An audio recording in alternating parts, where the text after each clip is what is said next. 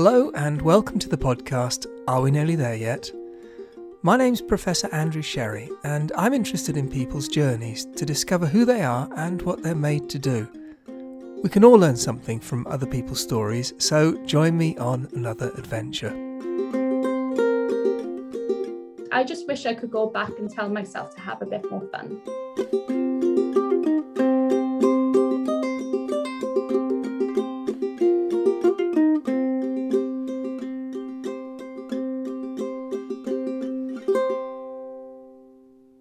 Today I'm talking to Sarah Lynn Thomas. Sarah Lynn is a senior consultant for nuclear safety working for Abbott Risk Consultancy, or ARC, in Newbury. And she's also vice chair of the Nuclear Institute's Young Generation Network, looking after international liaison. And that includes working on COP26. She lives just outside of Oxford, and in her free time, she likes to bake and share the cakes that she's baked. Welcome, Sarah Lynn. It's great to see you. Thank you for joining me. Hi, Andrew. Thank you for having me. Really excited to be here. So let's take you back to South Wales, where you grew up. Tell us a little bit about what family life was like and what you were like as a youngster. Right. So, I lived in a tiny little village in South Wales, the type of place where everyone knows everything about you and everyone else. I absolutely loved school. I was that kid that never wanted a day off. I was held back from going to school sometimes if I was ill. My mother would try and ration with me that I was too ill to go to school. I loved getting involved in extracurricular stuff. So I was part of the school choir. Being Welsh, we all sing, it is true. I had a chemistry club. I was yearbook editor.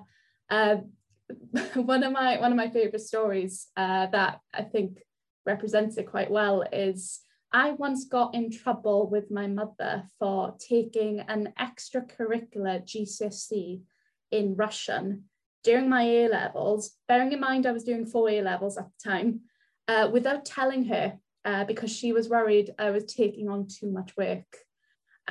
She soon found out about it during a really awkward parents' evening when my teacher came up to me and said that we should find some time to talk about my progress in Russian. And that was the end of my Russian GCSE. I dropped that quite soon after. So I was the definition of the school SWAT, essentially. You keep me away from it. So tell us about, as you went through school, presumably you started to realise what you particularly enjoyed, maybe some of the subjects that you didn't enjoy so much, or maybe the subject like Russian, which was one step too far, possibly. So how did that sort of selection of where you were going to focus go? So it was very hard for me because I was so into school. I basically liked everything. The one subject I didn't like was actually Welsh, even though it was my first language. I was awful at it, and now I'm terrible at speaking Welsh now. But there was a wide range of subjects I could have really followed to GCSE and then to A-level. At one point, I really felt like I was probably going to go study French at A-level. I felt like, I really loved French, but I came to the conclusion that I could always learn French and have it as a hobby. It would then be a supplementary skill to a career, to a job in science, for instance. So I settled on doing my A-levels in chemistry, physics, geology, and maths. And when it came to figuring out what to do at university, it was a struggle. So it was chemistry, physics, or geology. I would have happily done a degree in either of those subjects. Geology was probably the subject I enjoyed the most. I loved it. That probably has to do has a lot to do with my teacher and my classmates at the time.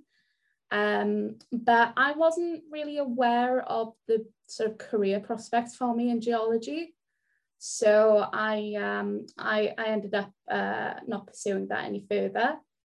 But I think I really underestimated how important that enjoyment aspect is to it. So, you know, who knows, looking back, I might have done differently.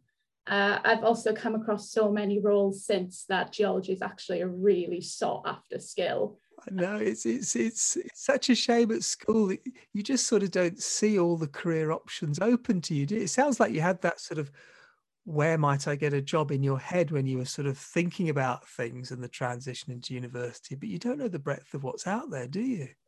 I think it's really hard because you don't know what you want to do when you're that young, but you know, I think teachers and your family sometimes try to downplay how important these decisions are in the long run. But it was very important to me to make sure I was making the right choice. So you look forward and you did do your physics at Bristol. Was there anything particular about Bristol that attracted you to that city? So I feel like I'm talking about my mother a lot in this podcast, but it was my mother didn't want me to go too far, but I wanted to go far enough away from home. And Bristol was the good compromise. It was just over the road, really, in terms of coming into England. And I love the city. It's so vibrant. There's always something going on. And did you enjoy the physics? Were there particular aspects of the physics which caught your imagination that you thought, oh, I wonder if there's a career in this? So physics was an interesting one at the end of the day for me. Like I said, I chose it because I think I performed better in it, but it comes down to that enjoyment aspect of it. So I really struggled at university. It was a bit of a knock of confidence for me because I'd always done well at school. I'd always really loved it. And although I'm not particularly bright, I am not the intelligent person, but I put in the time. I've never been afraid of hard work. And it just got to a point where that didn't feel like enough. To university, I felt like I was working overtime to catch up and be on the same level as everyone else around me. And I don't know if that's part of, the enjoyment bit, because maybe I'd chosen the wrong degree.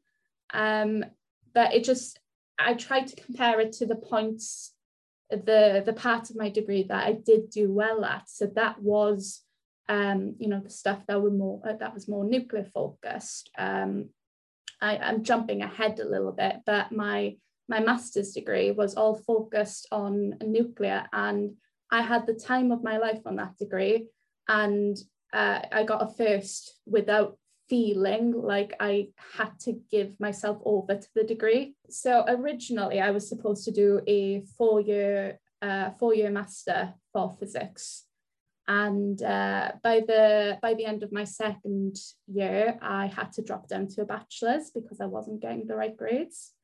That then gave me the opportunity to do my dissertation, which I wouldn't have had that opportunity otherwise if I was on the master's project. And that dissertation was called Nuclear Power Throughout the World. And I thought, well, I enjoyed learning about nuclear when I was in my second year. This might be worth doing. And I ended up combining my passion of geology with nuclear and did my dissertation all on geological disposal. I remember doing my dissertation interview then with my supervisor and my examiner, and they knew nothing about it. And I was the one teaching them about geological disposal, and I got top marks in it. That really brought up my average. I think that is absolutely fantastic, because we go through these moments in our, education journey or in our careers when you find yourself in a place that is just hard, And sometimes, sometimes you need to just get down and just get through it.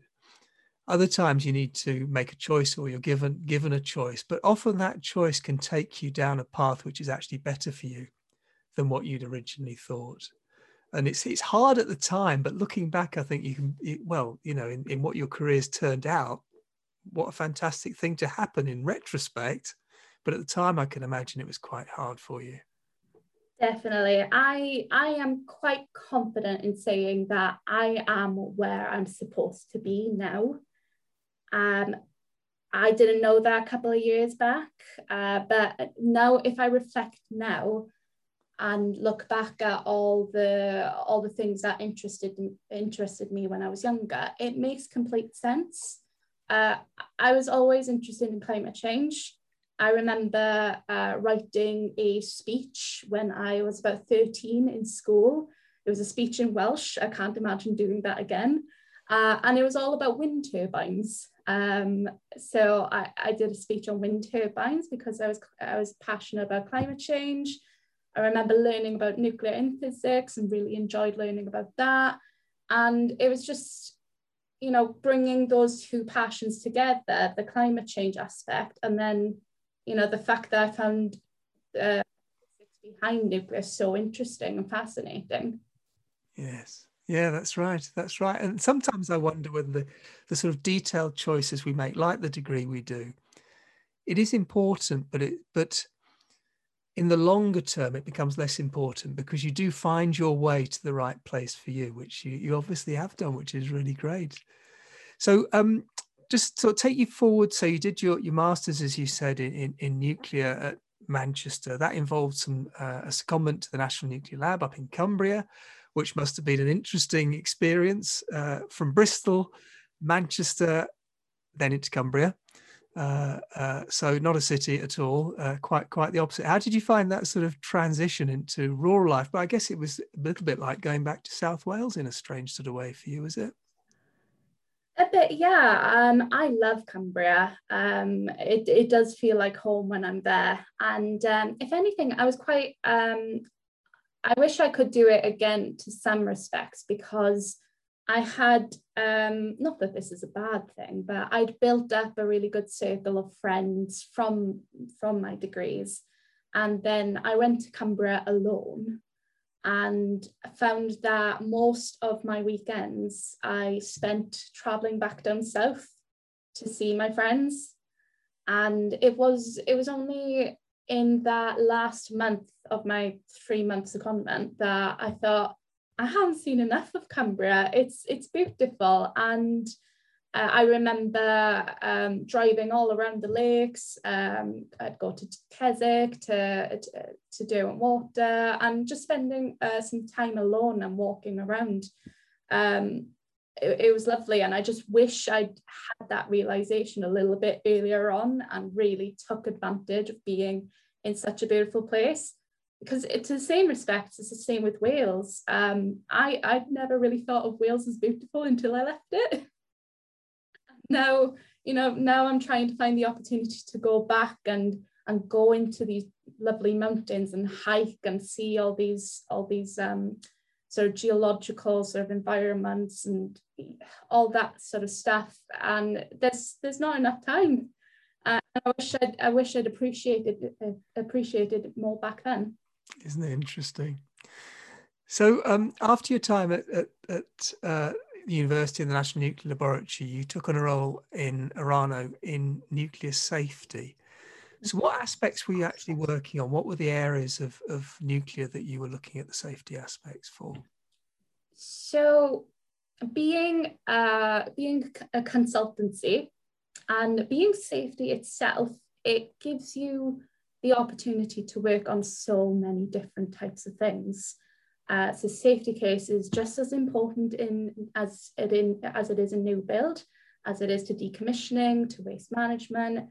It covers so many angles of the industry. So I ended up getting involved in waste management a lot. When I first started, I was involved in the letter of compliance process for RWM. So I would do operational safety assessments. I did a few waste form evaluations to look at the evolution of a waste package and the safety aspects of that. I did a lot of work while I was at Areno, working for GE Healthcare on delicensing. So GE Healthcare have a site in Amersham, which is quite close to London. They did have a site in Cardiff, and they have now delicensed their Cardiff site because they stopped manufacturing a few years ago, and they're going through a similar process in Amersham currently, where they're pulling manufacturing operations back to the back of the site and delicensing the front of it. And I did a lot of work in something called data quality objectives, and it's all about looking at the criteria from the ONR in order to be deemed sort of there is no danger and it can be deregulated, and looking at the environmental permit and stuff like that for the EA from the EA perspective. So that was a lot of what I did at the time, which isn't quite so safety related, but then it just shows you the breadth of things you can do while working for a consultancy. There's a lot of things. That's the really great thing about starting in the consultancy is if you're very indecisive like I am and you don't really know what you want to do, it's open. It does, but I guess also it stretches you, because you might get a particular project in a particular area that you might think, I know nothing about this. I've never worked in this area before. So how do you sort of face that, sort of always like stepping outside your comfort zone into something new? I'm going through it right now, Andrew. Are you? been talking about this quite a bit recently because, I think you start a project. You have this initial learning curve, and you eventually get over the learning curve and you do really well at it, and then you start all over again. So I'm at the start of a new project, and I'm very much, getting a little bit of imposter syndrome probably now, thinking I can't do this. I don't know enough about this. And I know that I've been in this position so many times over the last 5 years working in consultancy. I know it will happen. And I know that, this project that I've started now is new to me, but then everyone else that's working on the project, they've been working on it for years and years. So of course they know what they're doing. They've had that time. So it's a steep learning curve every time, which can be frustrating, but I keep telling myself that I've done it before and I can do it again. Yeah, I think it's right. That can give you confidence, but I think those sort of feelings of imposter syndrome or fear or whatever it is for you, you're never the only person who feels like that. Everybody feels like that to a greater or lesser extent. And actually, I would be more worried if you didn't feel like that, because it means you're taking it seriously and you realize that there's some work you're gonna have to put in. But as you say, also, there's usually people around you who you can ask questions of, who can share their knowledge and help. And people generally are very keen to help and support others, aren't they? Definitely. And it's just about taking that step to ask for help. So I was, because I struggled at university, I think that was one of the reasons I struggled, because I was scared to ask for help. And I just sort of stewed alone, sort of trying to get through things myself. And although it's something that I still struggle with, I make a conscious effort now to go out beyond my sphere and my comfort zone and ask for that help. Yeah, I think that's really good advice for other people going through that. So a couple of years ago or so, you moved on from Arano to ARC, Abbott Risk Consulting. Was there a particular reason, or did you want to broaden or get experience in a different company? What sort of prompted that move? So it was two things, really. It was a good time to move on. I'd been with the same company for 4.5 years. It was my first job. I think it's just a natural time to move on. And one other reason was I had made the decision that safety is what I wanted to do. And ARC are very well renowned for their sort of safety expertise. And I just felt like I could open up more doors to not specialize too much, but start going in that general direction. And then third, actually, I forgot, one of the really key things that that attracted to me to ARC, and we might sort of start talking about soon, is they're very supportive of the YGN. Incredibly supportive of the YGN, and that was a really big draw for me. That's really interesting. So we were saying before, we love the YGN, don't we? The Yes, passion, we the enthusiasm, and the energy that just comes out from that group of people together in any meeting or any context is contagious, I think. So tell us about the YGN. Why should people be involved in the YGN, do you think? So for those listening that don't know, the YGN is the Young Members branch of the Nuclear Institute, the Nuclear Institute being the professional membership body for the UK nuclear sector. And it's the Young Members branch for people under the age of 37. And our mission is to develop and inspire early career nuclear professionals and make sure that their voice is heard in shaping the future of our sector. And it's a great way to meet people. You know, the networking opportunities, although COVID has been a little bit more difficult to do that, the nuclear industry is such a small industry, and I have met so many people through the YGN that have come up in my normal day job here and there. It's such a great way to meet people, and it's a really good way of keeping track of what's going on in the industry. So, like I said, I work in safety. That could be waste management, that could be new build. But the YGN, for those people that are more set in their roles, so someone working in waste management, for instance, the YGN provides so many opportunities to learn more about the sector outside of their own bubble. So we've got our Intro to seminars, Intro to waste management, decommissioning, new build. It's just that sort of knowledge management and transfer. You get to learn so much about this industry through the YGN.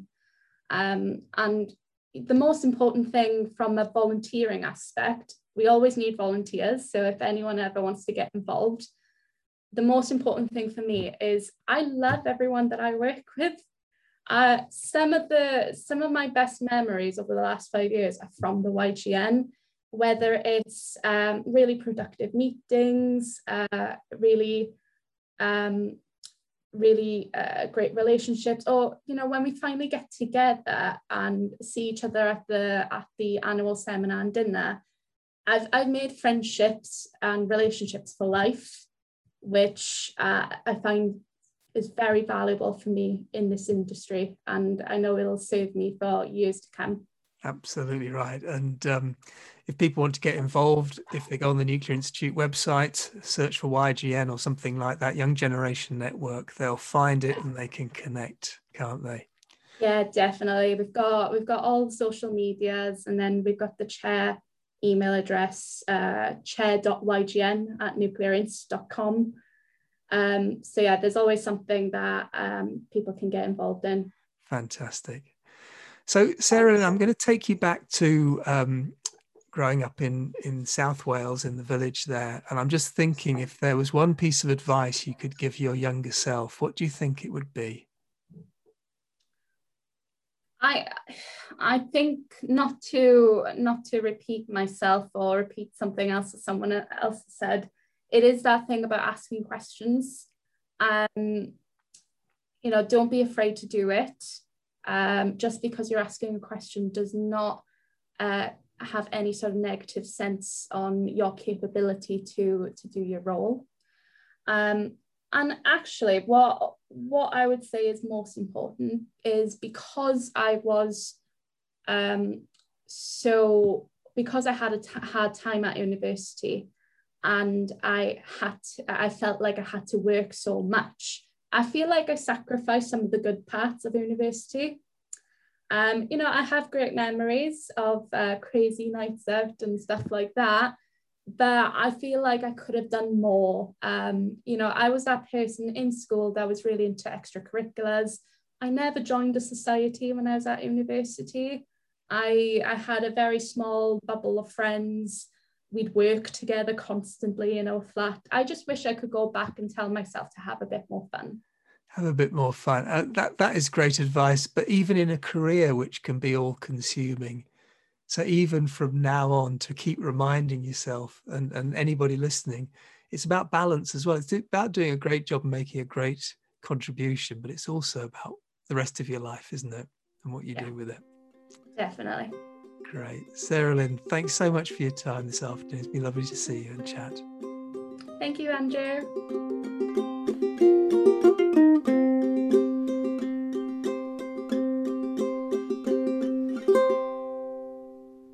If you've enjoyed this podcast, to help others enjoy it too, please subscribe on your podcast platform of choice. And don't forget to rate and review. Thank you.